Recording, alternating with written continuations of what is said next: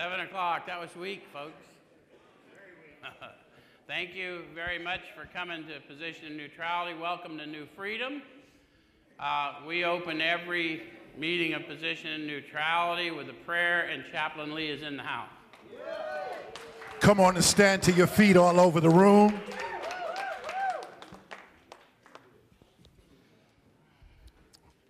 Welcome. I know you all thought I was saying welcome to you, but I'm saying welcome to the Holy Spirit. Father, we thank you tonight, and we give you the praise, glory, and honor. As we begin this new year, a year of expectation, we just want to say thank you. Thank you for giving us this opportunity once again to gather together, a place where we come to realize that we're part of a new freedom, a new life, a new season. We know, God, that this year of expectation is going to be a great year. And as we move into this meeting on tonight, we invite you to have your way. Touch the hearts of each and every one that is here. We ask you, Lord, that you will speak through your manservant, that he will speak with the clarity to remind people of who they are and whose they are, to know that we can't do nothing without you. So we thank you and we praise you. We give you all the glory, all the honor.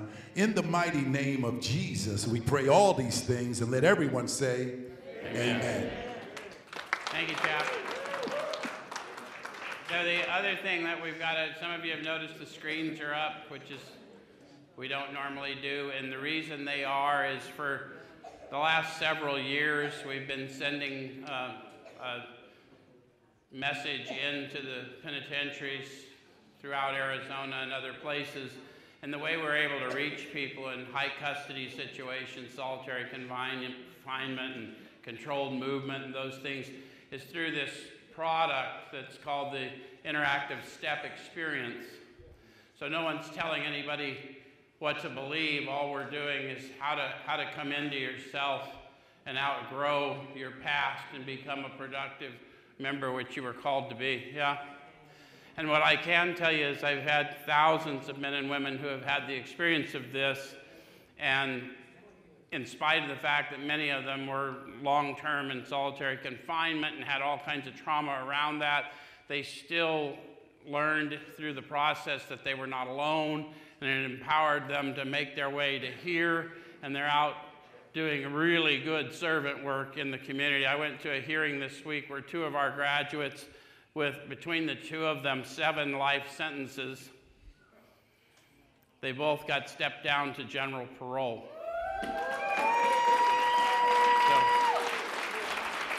I just want to tell you, if you're that person that's been dying in our rooms because you came in here and you never had that experience, but you never heard the message of 12-step recovery taught both in spoken word and in action in the way that the authors of AA's book intended, we encourage you to take a picture of that. It's absolutely free, but you'll have the experience that these men and women have had. Brian and Wayne and his team have optimized it, so it should feel like you're sitting down with me or with one of them as we're helping you navigate our prejudices and learn to seek power from within instead of looking out in the world for it. And it's called the Interactive Step Experience for a reason, because there's a phone app coming, and then on the phone app there's going to be community, so you'll not only be able to go through the step experience, but you'll be able to share your thoughts about the step experience with people in your community. It's a really big deal. So we're committed to people all over the world coming to know a new freedom. That makes sense? And know the meaning of reprieve? What we really have is a daily reprieve contingent on the basis of our spiritual condition. That make sense? So we're hoping to take the mystery out of 12-step recovery through this product and through these teachings and train up an army of warriors who've learned the tricks of the enemy from the enemy and are now here to snatch some territory back. Cool? So tonight, we're in step 12. Since I spent so long in announcements, we're just going to launch right in. And if you're here for the very first time and don't know what we're doing, don't be surprised, because if you've never seen us do this, we're going to look different than anything you've ever seen. Okay, so we're on chapter 7 of the book, and that's in page 89 if you're following along. And the chapter is entitled Working with Others, because we're going to talk about step 12 in the program of action that we've been discussing for the last several weeks, yeah? Okay, so it starts out with a promise and a condition, maybe more than one. See if you can catch promises and conditions within it, because it's important that you find your own experience in here. You don't take my word for it. Run it against the spirit within you. Does that make sense? If it fits, fine. If it doesn't fit, discard it. It'll be fine. Okay, so it says, practical experience shows that nothing will so much ensure immunity from drinking as intensive work with other alcoholics. It works when other activities fail. You guys find any promises there? It works. Intensive work with others works. Other activities will fail. Sean's doing the Debbie Downer thing. But it's no less a promise, isn't it? How many of you have tried other activities other than intensive work one-on-one and found that there comes a time when the world requires anesthesia of people like me, maybe you? Okay. So there are some promises and conditions. That intensive work with one another, one-on-one. Guys, it's not mystical. You guys are those of you watching us online, New Freedom, these men and women come to us straight from prison. And one of the things they do is they get here and they're a little shell-shocked, understandably. But within hours or even days, they come out of their cells and they start seeing the new guy coming in and they recognize him and they run over to him and say, I know you're frightened, but it's going to be all right. Let me walk with you.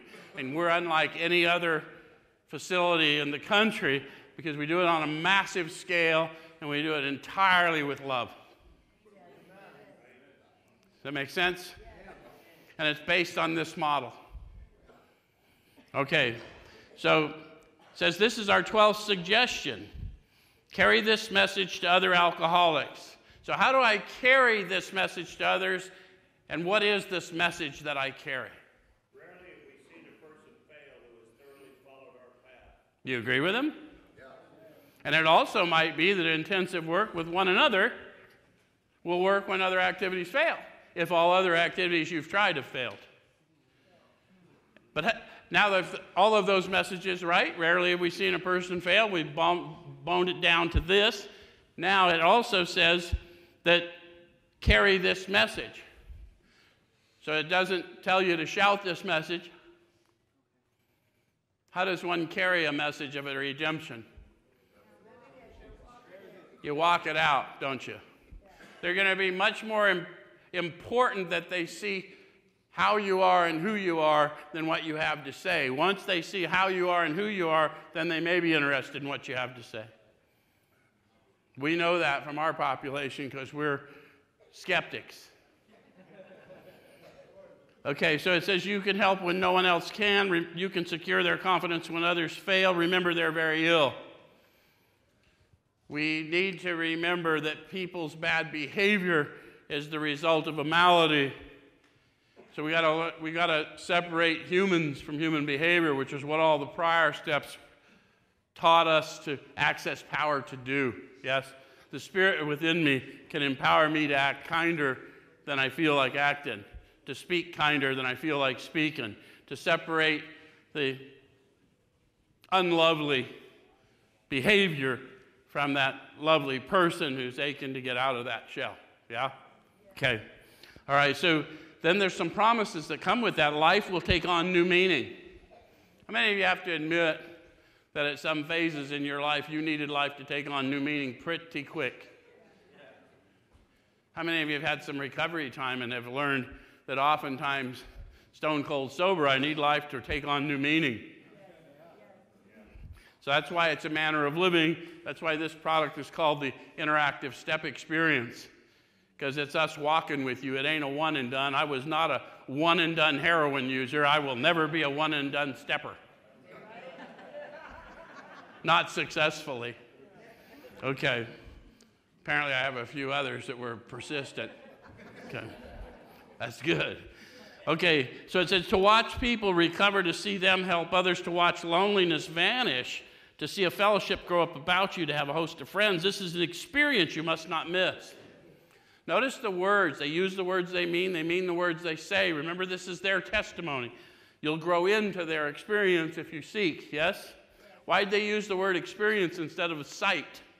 They said all these things we would see, but they said this is an experience you must not miss. How many of you have learned as you grew in the Spirit that you see differently? Because we've learned to discipline our thoughts, get that plank of perspective out of the way and see things from a spiritual purpose, yes? Okay. All right, so we know you'll not want to miss it. Frequent contact with newcomers and with each other is the bright spot of our lives. So it says right after that, perhaps you're not acquainted with any drinkers who want to recover. How many of you think that's kind of silly? None of you. So apparently you've met addicts, drinkers, convicts who did not want to recover. How many of you were one? How many of you secretly, desperately wanted to recover, but you didn't know it was possible? And you didn't know what it looked like because no one modeled it for you.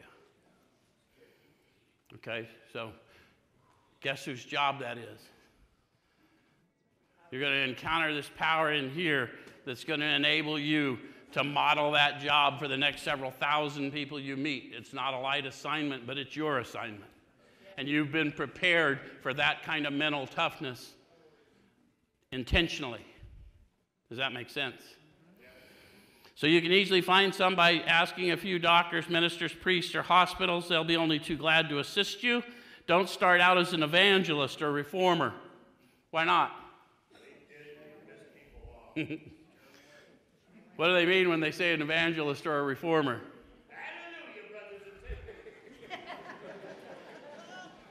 Yeah, I need to approach you the way I'd like to be approached if the roles were reversed, which is going to require that I go inward before I make the approach, isn't it? So if I'm going to offend you with a bunch of religious talk, then I shouldn't, that's not what should come out of me. And if I'm going to offend you with a bunch of Alcoholics Anonymous, then that shouldn't come out of me. How many of you have realized that there's people even in different fellowships of recovery can't talk to one another even though they're talking about the same manner of living? Because we get caught up in words. So the only way that's going to happen is for you to grow in consciousness, to awaken, which is why the 12-step requires an awakening of the Spirit within. Does that make sense?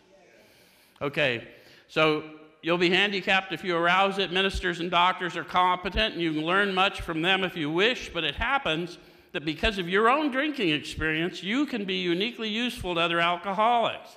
So cooperate, never criticize. To be helpful is our only aim.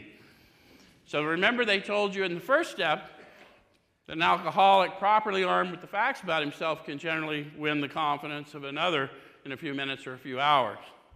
And that accommodation, if not met, we're not going to go anywhere. So you're going to have to be properly armed with the facts about yourself. It's not your alcoholic crazy behavior. It's not your addict crazy behavior. It is your redemption. But you're going to have to first level the playing field. I once thought and felt as you do, but I doubt I'd made much progress had I not taken action. Does that make sense? And then we're going to walk them out past their prejudice by paying attention to their cues, not my wisdom or your wisdom, depending on who's trying to lead them. Does that make sense? It isn't us that does it anyway. It's the Spirit within us. Okay, so when you discover, I'm on 90, when you discover a prospect for Alcoholics Anonymous, find out all you can about him. So how do I do that? Yeah, we're gonna ask questions and we're gonna listen, right? That's how you find out about people. Listen with the intent of understanding, not responding. Little trick. My therapist in the room, you know that's a real thing. But for all of you 12-steppers, if we assume we know the answers, then we are not Spirit-led. We might know the questions if we're properly in tune. Okay? So if he does not want to stop drinking, don't waste time trying to persuade him. You may spoil a later opportunity.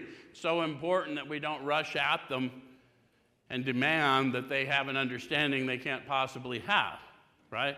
We're not here to persuade. How many of you, when you started really grasping this manner of living, needed any persuasion? And how many of you were just looking for any flimsy reed to yank your ass out of this place? Who's the persuader? Alcohol, cocaine, methamphetamine, heroin, whatever that is. Okay. They should be patient, realizing they're dealing with a sick person. If there is any indication that he wants to stop, have a good talk with the person most interested in him, usually his wife. Get an idea of his behavior, his problems, his background, the seriousness of his condition, and his religious leanings. You need this information to put yourself in his place to see how you would like him to approach you if the tables were returned. So what you want to know is they're teaching you how to meditate in a proactive, in a relevant way to becoming a good servant. I need to know from them and then take it to the Spirit in me and ask to be a vessel so that I can approach them in the way that they can accept that approach. And the best one to know that is to know what would offend me. And what we do as humans is often we get treated offensively and then we pass that on as a tradition. And it causes people to not like recovery, not like churches, not like all kinds of things. Just because people are acting humanly and we're asking you to act superhumanly. But it's much more effective to let the Spirit do that through you. Does that make sense? Okay, I'm gonna jump from there to the next page, the middle of the page, because most of us first are going to meet people right where they are in meetings or in the environment, the community we're in. And so we're going to just start with that, if that makes sense. It says, see your man alone if possible. How many of you have gone to recovery meetings and watched what happens to someone who lets people know they're new? So it can be difficult to see them alone, can't it? So how do you, Sean kidnaps him. How do you see your person alone knowing that there's a crowd? Who's my 12-steppers in here? How many of you have learned that there's a meeting before the meeting? How many of you have learned there's a meeting after the meeting? The old timers told me you got to go to the meeting before the meeting after the meeting, because in the meeting before and after, we tell you who we really are. During the meeting, we tell you who we want you to think we are. Does that make sense? Okay, so the first engage in general conversation. What's that look like? Haven't seen you here before. You working nearby? What do they normally hear? Yeah? Yeah, you can get swamped, can't you? And it's not because people have bad intent. We're not making fun of the behavior. We're making fun of the experience. How many of you remember your first day or days and you were hoping desperately that no one you knew saw you there? And some of us came up rough. It's like we've been doing shit we wouldn't want anyone to know we did in the wide open. But now I want to be secretive. I was a magician when I was running. Anyone else? I could make stuff disappear. After a while, turn the talk to some phase of drinking. Tell him enough about your drinking habits, symptoms, and experiences to encourage him to speak of himself. So we're not trying to get spiritual with him now. We're just talking, look, I drank myself into a coma between the opiate addiction I had and the alcohol I was trying to pour down so my kids wouldn't find out, or whatever I was trying to hide. I went into a coma and didn't come out of it for 7 days. That really happened to me. And I was in delirium tremens so bad that they wouldn't let me go anywhere for a while, but the minute they trained me to feed myself and walk again, I ran out of there with my butt hanging out of a hospital gown and went to the corner store so I could get a beer. I had a diagnosis that required the court to determine what medications I must take. I was a ward. What medications I had to take. I got a letter one time that I showed to Sean. I wish I had the letter But it was from a provider because I needed to get my license plate back because I was driving around without a current license plate. So DPS took my license plate, and joke's on them, the car still drives with no plate. So when I finally went to get a plate again, I had to take a letter from the psychiatrist who had been seeing me, and I went off that story just to tell you a little something about me. He wrote a letter and said, this man has been under my care for the last 9 months. He has been incapable emotionally or mentally of making any personal decisions. That man stood this up. Not because of his, because of my identity in God. Does that make sense? Nobody would have given me a nickel. And I've met a lot of you that got much more profound stories. So I'm telling you, it's a big job you got in front of you, but it's absolutely worth it. Okay? So if he wishes to talk, let him do so. You'll thus get a better idea how you ought to proceed. If he's not communicative, give him a sketch of your drinking career up to the time you quit, but say nothing for the moment of how that was accomplished. Why not? Both of those answers are correct. You know what they're talking about? How many of you used every day no matter what? How many of you let yourself get in deplorable conditions and never even thought of it? Just, how did this happen? How many of you one day were going in a completely different direction? How many of you know how that happened? How did it happen? Huh? You had a son before you got in deplorable condition. Well, that's when you thought of another and the power came in. I'll grant you that. I'll grant you that. But the fact is, how it happened is above my pay grade. I used every day no matter what. They chained me down, tied me up. And as soon as I got up, I ran out and I did it again. I didn't do the same thing expecting a different result. I did the same thing knowing the result. This is going to suck. Watch. Come with me. Bring a camera. It's going to be epic. So it's above our pay grade, and if I tell them before they're ready to hear it, it is going to scare them because it's going to come with the power of the Spirit. Okay, so if he's in a serious mood, dwell on the troubles liquor has caused you, being careful not to moralize or lecture. If his mood is light, tell him humorous stories of your escapades and get him to tell some of his. How many of you have some humorous stories? How many of you, when you were brand new, found nothing funny?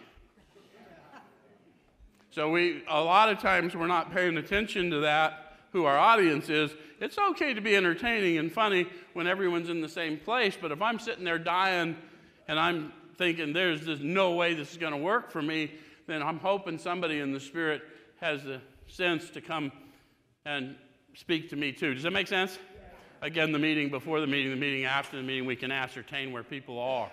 Yeah? Okay, so when he sees you know all about the drinking game, commence to describe yourself as an alcoholic. Why would I want to do that? I am the only one that it matters to me what my diagnosis is. I'm not qualified to diagnose you. And it doesn't matter if I do if you don't understand the gravity of that diagnosis. How many of you, of course I drink like this, I'm alcoholic. I'm a drug addict, this is what we do. Didn't understand the gravity of it because we don't know that we're insane. Insane people don't know they're insane. Insane people think they're pretending they're insane. Anyone know what I'm talking about? How many of you got to homelessness? Do we not pretend we're insane to stay safe from time to time? I had a 20-inch parrot that rode around on my shoulder. He could bark like a dog. I had interesting conversations with all kinds of learned people. His name was Boo Boo.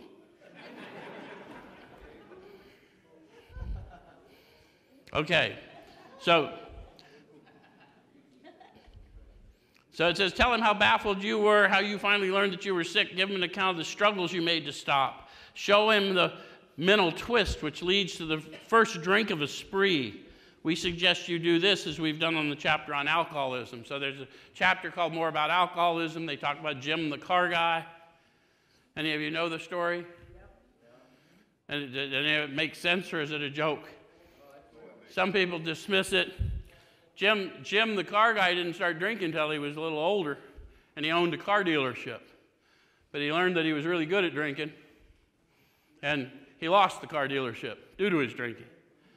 And then Jim had to take a job working for the same dealership he once owned, and he felt a little agitation on his way to work. Any of you ever gone to a diminished job capacity because of your addiction and then had a little agitation? Well, that's what happened to Jim. And when he got there, he had a few words with the boss. Nothing serious. You can start to see the delusion creeping in, right? Like, I gave this dude a break, and he's coming in here giving me lip. Right? So anyway, Jim, to avoid the difficult environment, the story tells us he decided to go out in the woods to a roadside place looking for people who want to buy cars who don't come to dealerships. You starting to see the mental illness there? How many of you have gone to where you should be and then thought you should be somewhere else, but you had a really good reason for being somewhere else?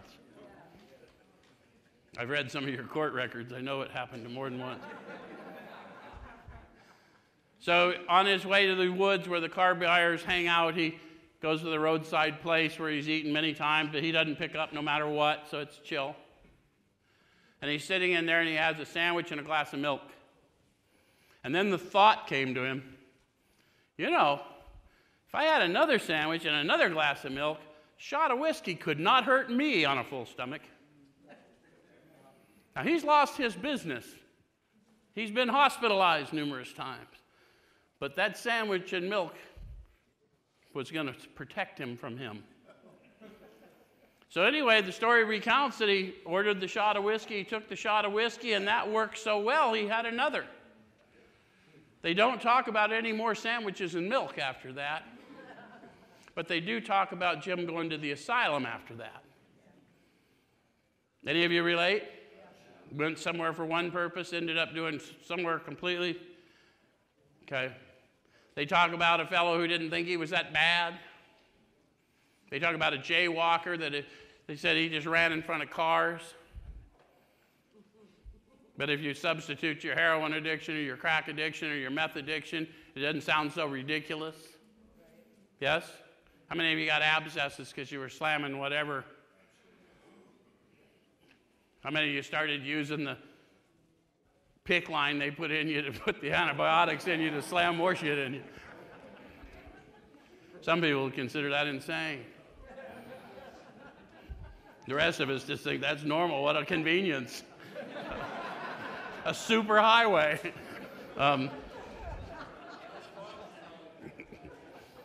Okay. So it says, if you're satisfied that he's a real alcoholic, begin to dwell on the hopeless feature of the malady. So the fact that you're starting to relate to me here, you probably should listen further. If you're laughing at the stuff I'm talking about, I'm telling you, in normal, polite circles, that ain't kind of stuff they talk about.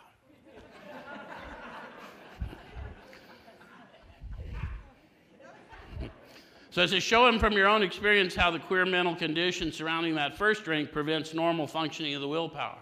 So how does that work from your own experience? How many of you had a job and everyone you're working with is, you know, they've been working alongside you and one of them decides, hey man, it's been a rough week. We're going to go have a few drinks, let off a little steam. You ever had that happen to you? How many of you, like me, thought, I had a rough week. I want to let off a little steam. Why can't I let off a little steam? How many of you tried that? Any of you relate to me? How come you can't let off a little steam the way they do? Yeah, because they go home after a while and I go live under a bush. That's why. We are not the same. And it ain't their fault. Does that make sense? Properly armed with the facts about me.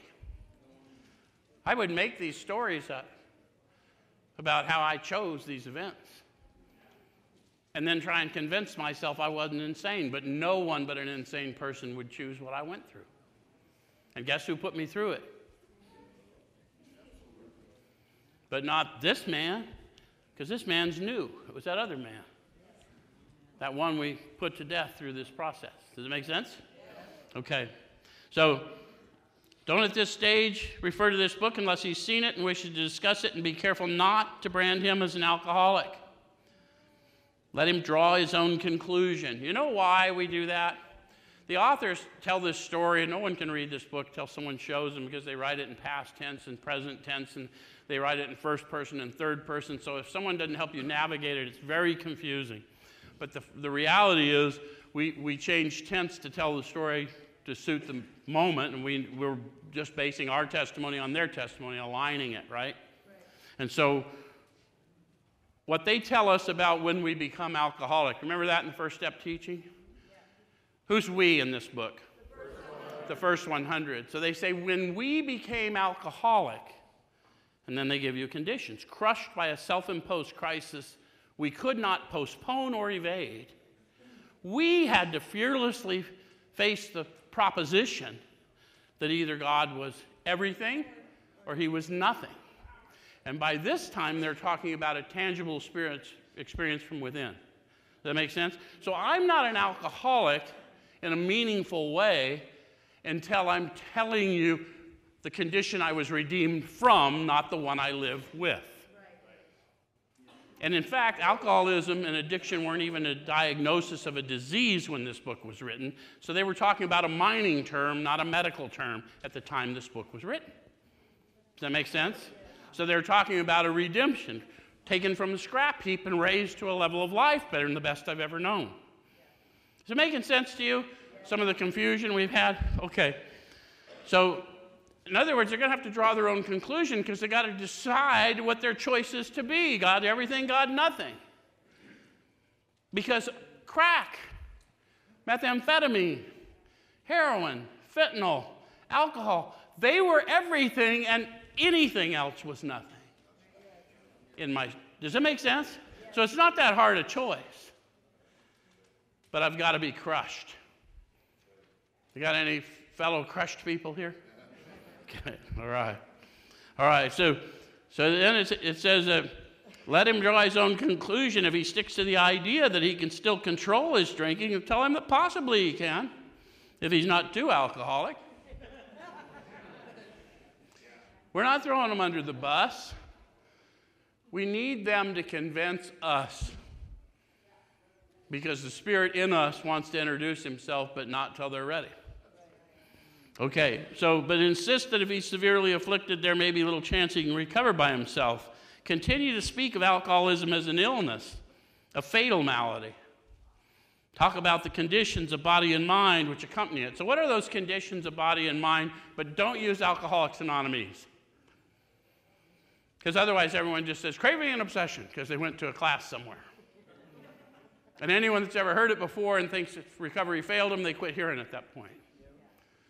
But how many of you know what it feels like to desperately not want to get up and do it again, and then wake up and know you're going to go do it again, whatever it is? How many of you try and convince yourself that, okay, I'm going to get through today, but this won't happen again? How many of you get to the point where if I don't try again, I can't fail again? So I'm going to start trying to stock up multiple days. Okay. See, I just talked to you about craving and obsession without using those words. How many of you had a little clean time, and then the thought came to you, I should probably go over to the house to show the fellas how good I'm doing. Yeah, you can go right ahead. You can smoke that bowl right in front of me. It won't trouble me a bit, brother. My recovery is on point. Some of y'all know what's up, right? Keep his attention focused mainly on your personal experience. Explain that many are doomed who never realize their predicament. We all know those stories, right? Our people die out there. Yes? Serious. Doctors are rightly loath to tell to alcoholic patients the whole story unless it'll serve some good purpose. But you may talk to them about the hopelessness of alcoholism because you offer a solution. Guys, you understand the solution we offer them? We offer them an awakened spirit. The tangible evidence of a possibility for them is an awakened spirit in me. I know the depths of their depravity because I've lived it. And I know the freedom of the redemption because part of that freedom is being an ambassador of that freedom to the next one I'm sent to. Does that make sense? So the solution we offer is not a step process or a meeting list. The solution we offer is a path to an awakened spirit.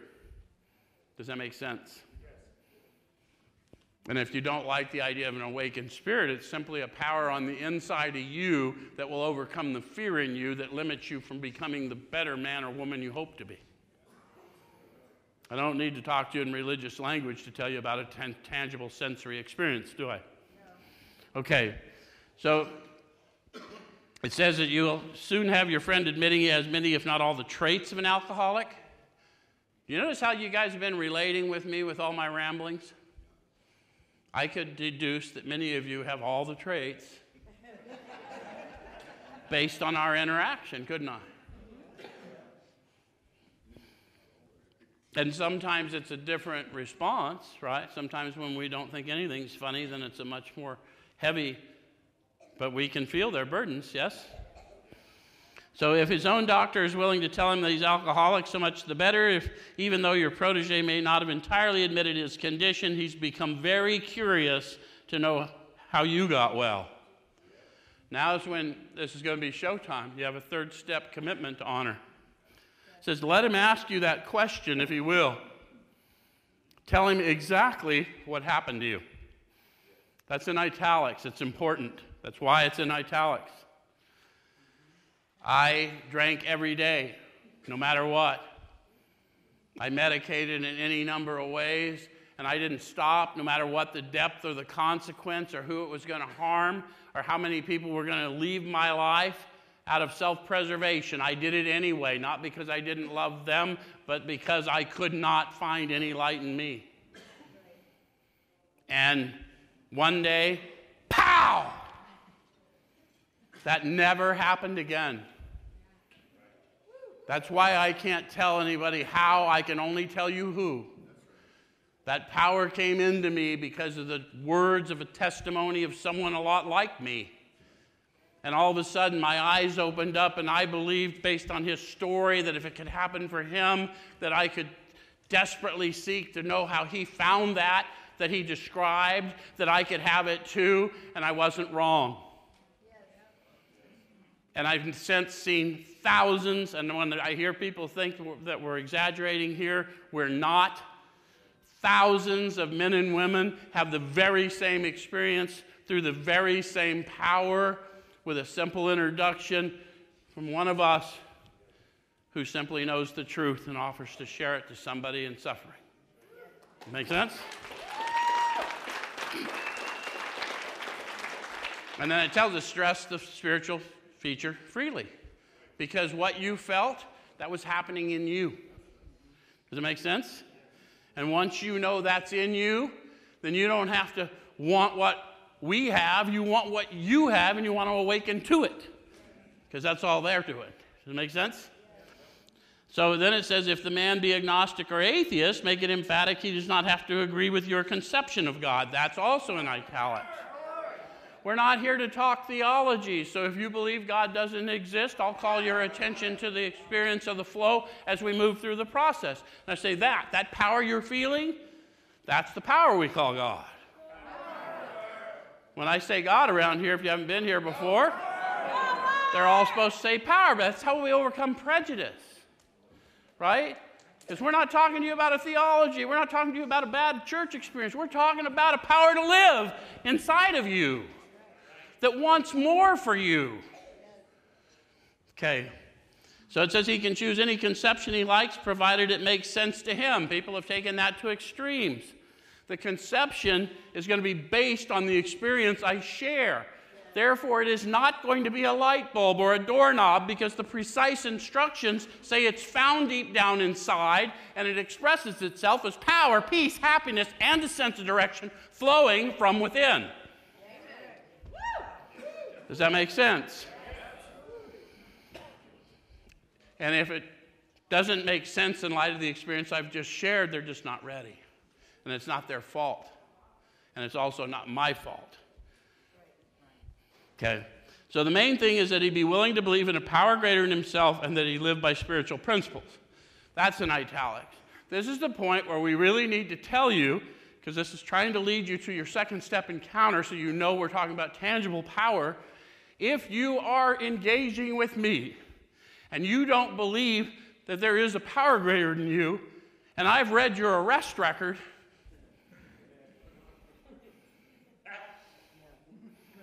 or I've seen your medical chart and seen how many detoxes you've been through in the last 120 days, then one of us is delusional. Because clearly there was some power greater than you that was driving you to some hopeful state of reasonableness so we could meet. Does that make sense? They didn't say God there, they said power.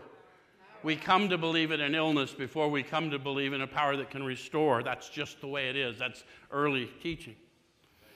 Okay, so when dealing with such a person, you'd better use everyday language to describe spiritual principles. I try and do that. And y'all will have to do the best you can with it as well. There is no use in arousing any prejudice he may have against certain theological terms and conceptions about which he may already be confused. Don't raise such issues no matter what your own convictions are. So we're always talking about our experience. That's not saying be apologetic about your beliefs. Just make sure you're talking about your beliefs, not what someone else needs to do or be. Their faults are not discussed. We stick to our own. That's what the whole ninth step was about, was shredding that ego so I can be a servant without judgment. Does it make sense?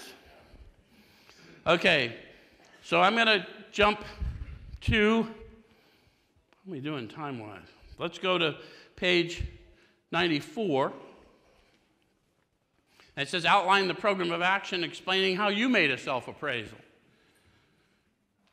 Think that'd be easier if you have made one? Because it's all experiential, right? I'm going to align my experience with theirs, and in order to align my experience with theirs, I'm probably going to follow a format similar to theirs, and that's what I'm going to show others. Does it make sense?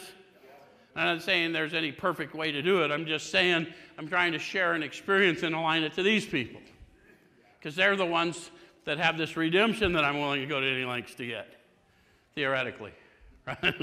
Okay, so how you straightened out your past. How did we do that? Making of amends. Having made that inventory, we found out our part in things, yes? It's important for him to, and why you're now endeavoring to be helpful to him. Why am I now endeavoring to be helpful to them? It's my demonstration of the power in me, right? If I don't prove the power to me, through me, there will come a time, the authors promise it, there's going to be a test of my spiritual fitness, right? The alcoholic at certain times, for reasons yet obscure, cannot bring to consciousness with sufficient force the memory of suffering and humiliation of even a week or a month ago. He is without defense against the first drink. How many of you have read that but didn't? So a bunch of you felt it just now. Who felt that just now? They're telling me precise instructions how important it is I continue to do this, because that day is coming when I will not be able to bring to consciousness the awareness of being aware, that memory of suffering and humiliation, and I'll think some silly, trifling moment is, well, I'll just go get high. And then it doesn't end for the likes of me. Any of you think you could keep it on the down low and it kind of squeaked out after a little bit? Okay. All right, so it says it's important for him to realize that this attempt to pass this on to him plays a vital role in your recovery. Actually, you may be helping him more, or he may be helping you more than you're helping him. Those of us that do a lot of this, I know a bunch of you are in the room, we can assure you you're helping us more than we're helping you. Because we are able to confront our own fears. We're able to confront our own judgments. You drive us through our practices with your acts of courage and your blind faith. Actually, he may be helping you more than you're helping him. Make it plain he's under no obligation to you, that you hope only that he'll try and help other alcoholics when he escapes his own difficulties. See, it's not a rule. I just hope you'll do it, because you'll never complete your house cleaning if you don't. If you don't go out and share those lowest parts of your life with somebody else for their redemption and avert suffering for them, you'll never get the healing you need. It's just a fact. When you see that you went through all that trauma, but now that trauma that you've been brought through can now be used to lift up brothers and sisters, you will not feel the same way about it. Does that make sense? So it says, suggest how important it is that he place the welfare of other people ahead of his own. Make it clear that he's not under pressure, that he needn't see you again if he doesn't want to. You should not be offended if he wants to call it off, for he's helped you more than you have helped him. Notice how that book was written for me, the one trying to carry the 12-step message, not for the new guy. Because they just reminded me, I can't tell you you've helped me more than I helped you, and then act indignant when you tell me you want to work with somebody else. But it happens. Any of us that have done a lot of it, it's like, I just spent 8 hours with you last Saturday. You couldn't have told me this bullshit before you wasted it. Right? But what's my spiritual awakening as a result of that? I was not selfless, was I? No, I was transactional. So I have an opportunity now to ask that be removed from me. Does that make sense? Okay, so then it says, if your talk has been sane, quiet, and full of human understanding, you've perhaps made a friend. How many of you have had a good conversation with someone that you never stayed with long term, that calling you sponsor, but you were a friend of theirs in recovery for a long time, and they tell you of those encounters? Any of you that have been here a minute, I know any of you that have been here a minute, know Paul and Sean were critical to me. Paul was around my first go-round. March of this year, that's 39 years ago, guys. It's been a minute. But we see miracles. All right, so the more hopeless he feels, the better. He'll be more likely to follow your suggestions. So we know you're not going to feel very good about yourself, so we're not going to pile on. We're not going to tell you anything about your condition. We're going to tell you all about the condition we've been pulled from and ask you what we can do to help you walk this out, right? Okay. So since your candidate may give reasons why he need not follow all of the program. How many of you have had a candidate? How many of you have been a candidate? How many of you weren't even brave enough to say you wouldn't do it all? You just gave them lip service and showed them you wouldn't do it all. You know how many people say, I want you to be my sponsor. We say a prayer and I never see an inventory? Crickets. Clearly you didn't encounter power. I'm not mad at you. But if you really believe that what was coming, if that stuff we're going to discover and get ready to cast out in the inventory has been obscuring your consciousness, the awareness of being aware of the power within you to live. And if I don't get you through that, then you're not properly armed, so you're not going to be able to help anybody else. And by the time you met me, you've already demonstrated you can't help you. Right? I can't help me either. I can see your plight when I can't see my own. Why do you think we're linked? Okay, so he may rebel at the thought of a drastic house cleaning, which requires discussion with other people. Do not contradict such views. Tell him you once felt as he does, but you doubt whether you'd made much progress had you not taken action. On your first visit, tell him about the fellowship of Alcoholics Anonymous. If he shows interest, then lend him a copy of your book. Back then, they were really careful. The fellowship is in the rooms, the church basements, at the bus stop, wherever you meet in fellowship. The program is the instructions for a manner of living in the book. And there's no point in showing you the manner of living if you're not interested in joining some kind of fellowship of like-minded people. And that doesn't mean you got to join any particular one. We got a whole community here that probably doesn't go to very many churches or very many 12-step meetings, but you come here and pour into your own. True? We're just trying to build community, whatever that is. Okay, so then I want to jump from there because I'm going to run out of time. I want to go to top of page 96 for just a minute. I want to talk to you that are new to introducing people to this manner of living, this power. Do not be discouraged if your prospect does not respond at once. How many of you have tried to work with people and they just don't follow through? How many of you had that happen? A lot. How many of you, when you were new, thought it was something wrong with you? We can, if no one helps us understand. I've got to get better in my spiritual disciplines. I've got to increase my belief, my faith. I've got to have faith in you that I wouldn't have been sent to you by accident. But I've got to call you as God sees you, not as I see you. And that means I got to see different. Does that make sense? Okay. So then it says, search out another alcoholic and try again. So we're never been a one and done. Keep going. Keep going. Your healing is there. Pursue it. Does it make sense? You're sure to find someone desperate enough to accept with eagerness what you offer. We find it a waste of time to keep chasing a man who cannot or will not work with you. If you leave such a person alone, he may soon become convinced that he cannot recover by himself. To spend too much time on any one situation is to deny some other alcoholic an opportunity to live and be happy. One of our fellowship failed entirely with his first half dozen prospects. He often says that if he had continued to work on them, he might have deprived many others who have since recovered of their chances. So we're not here to sort them out, we're here to serve. And the man they're talking about is Bill Wilson, who's the author of the majority of this book. And if you'll think about the millions of people who have found recovery as a result of the work he did, regardless of your opinion of anything else about him, you can understand the gravity, because he's just one man. This power is no respecter of person. This power will do with you what he did with him. Does that make sense? So I need to go from there to page 97.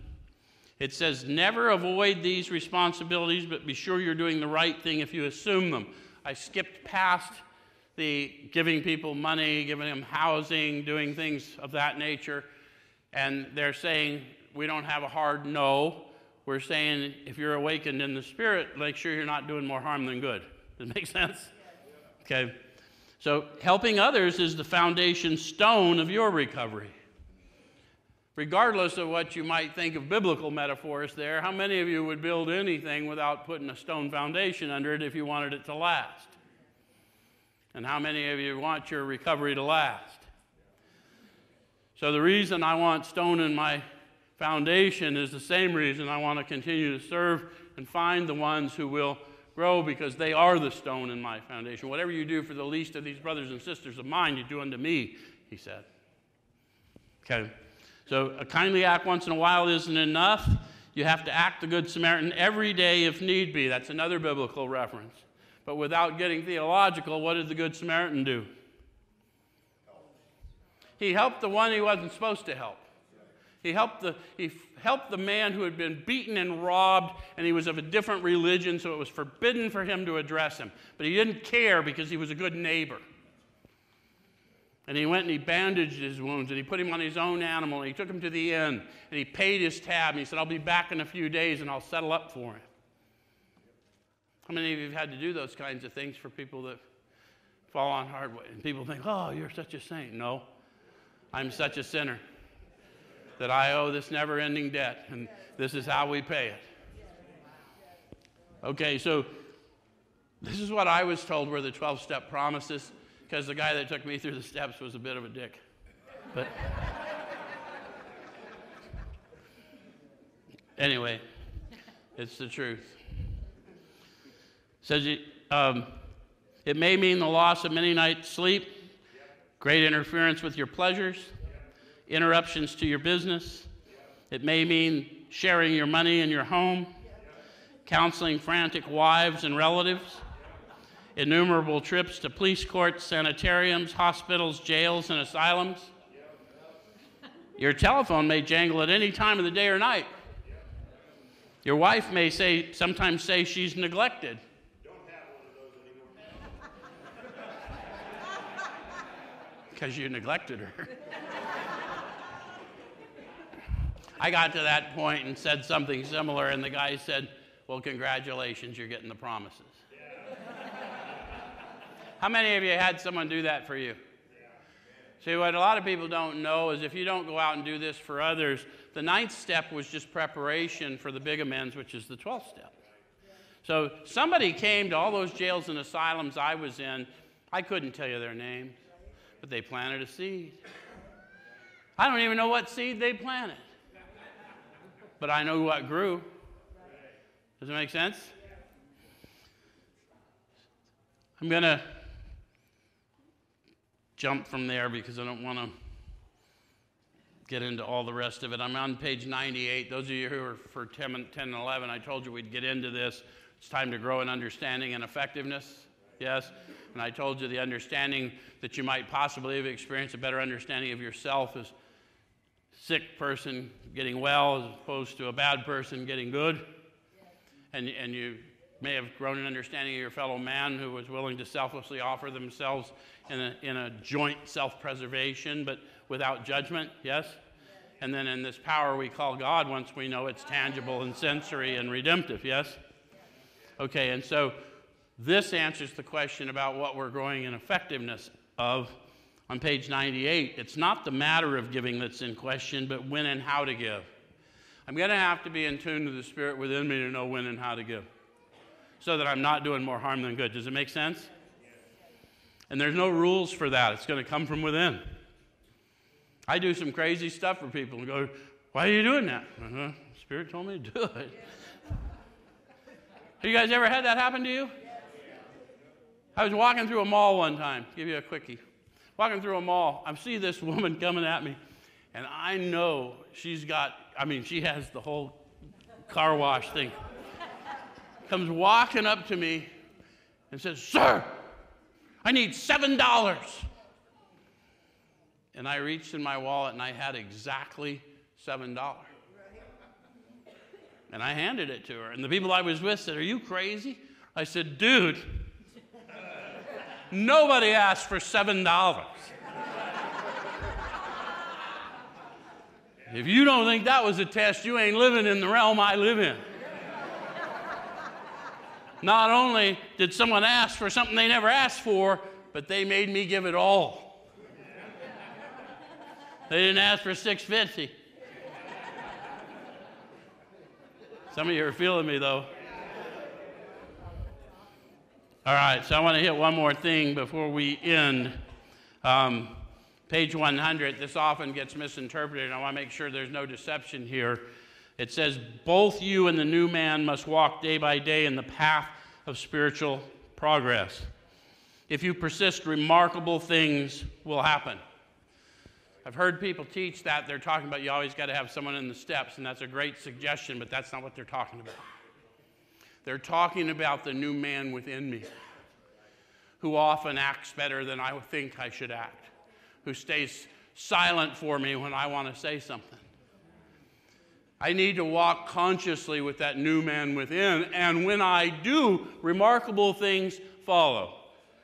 Students of that other book, signs and wonders follow us. That's it. Next week we're back in 1.